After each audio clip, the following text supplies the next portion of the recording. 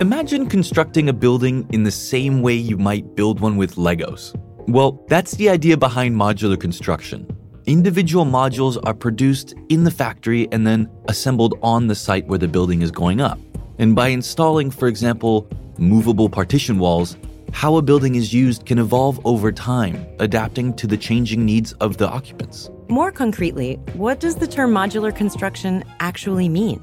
And how is this concept driving change in the construction industry? I'm James. And I'm Amy. Together, let's decode the ideas that are shaping the future of sustainable construction. Constructing New Worlds by Saint-Gobain. Behind words, solutions, and innovations for a sustainable future.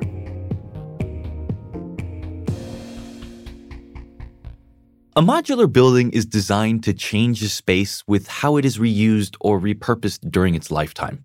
This can be prompted by social and economic factors or the needs of its occupants. For example, an office block converted into apartments or an events venue. Yeah, it also offers benefits in terms of saving natural resources. If a building is easy to adapt and modify, it will be in service for longer. In addition, reusing an existing building has a cost benefit. It's far cheaper to reorganize a building's interior spaces than demolish one building and construct a new one. Not to mention that a longer lifespan improves a building's environmental performance throughout its lifetime. Yeah, totally. Another benefit of prefabricating buildings in a factory is improved building conditions on site. It mitigates safety risks, it saves time, and there is less noise pollution.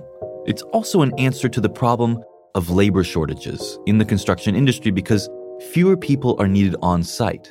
Plus, factories offer a safer and more comfortable indoor environment with no weather constraints. It's a win-win solution, as far as the site build goes anyway. Yeah, and once the building is up, it can continue to evolve. That's another advantage. Once construction is completed, different strategies can be adopted to organize the space.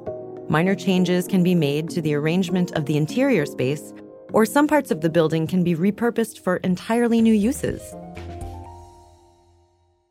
Constructing with modules means components can be mass-produced, which reduces costs by harnessing the efficiency of technological processes.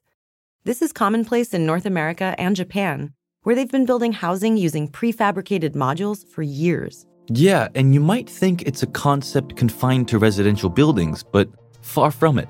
Indeed, the architects Studio Haptic and the Danish engineers at Ramboll have developed the regenerative high-rise, a modular timber tower that could be used to transform tricky sites in any city in the world, a replica model that can be used for major developments. And then, as we said before, let's not forget the internal modular structure of buildings. Here, we're not really talking about prefabricated models, but rather movable partitions or walls. These can be installed in a pre-existing building that has a more traditional, so not modular envelope. Yeah, the upshot is that we can adapt housing to how we live. It's a practical solution, for example, for growing families. A bedroom can be extended, added, or removed altogether. We can also join up rooms, add a home office, and so forth. Anything, well, almost anything is possible. Is the legal framework evolving too? Yeah, now that you mention it, it is starting to. Regulations pertaining to modular building and adaptability are beginning to appear in certain legal texts, in particular those relating to new builds. Like in France, for example, legislation was introduced in 2018 to encourage the easy redistribution of space in new builds. At the European level, it's becoming a source of discussion as modularity and adaptability are becoming criteria for the circularity of buildings. About time, too. Yeah, absolutely, because today we're seeing a lot of unoccupied buildings because they cannot be easily reused or repurposed to changing needs. I mean, we have a housing shortage despite the high number of vacant buildings. Modular construction is therefore crucial for avoiding wasting resources and land, but also for promoting the faster and safer construction of buildings that can be adapted to different uses further down the line. The main challenge the industry is facing? Applying the principles of modular construction and interior layout to buildings already standing.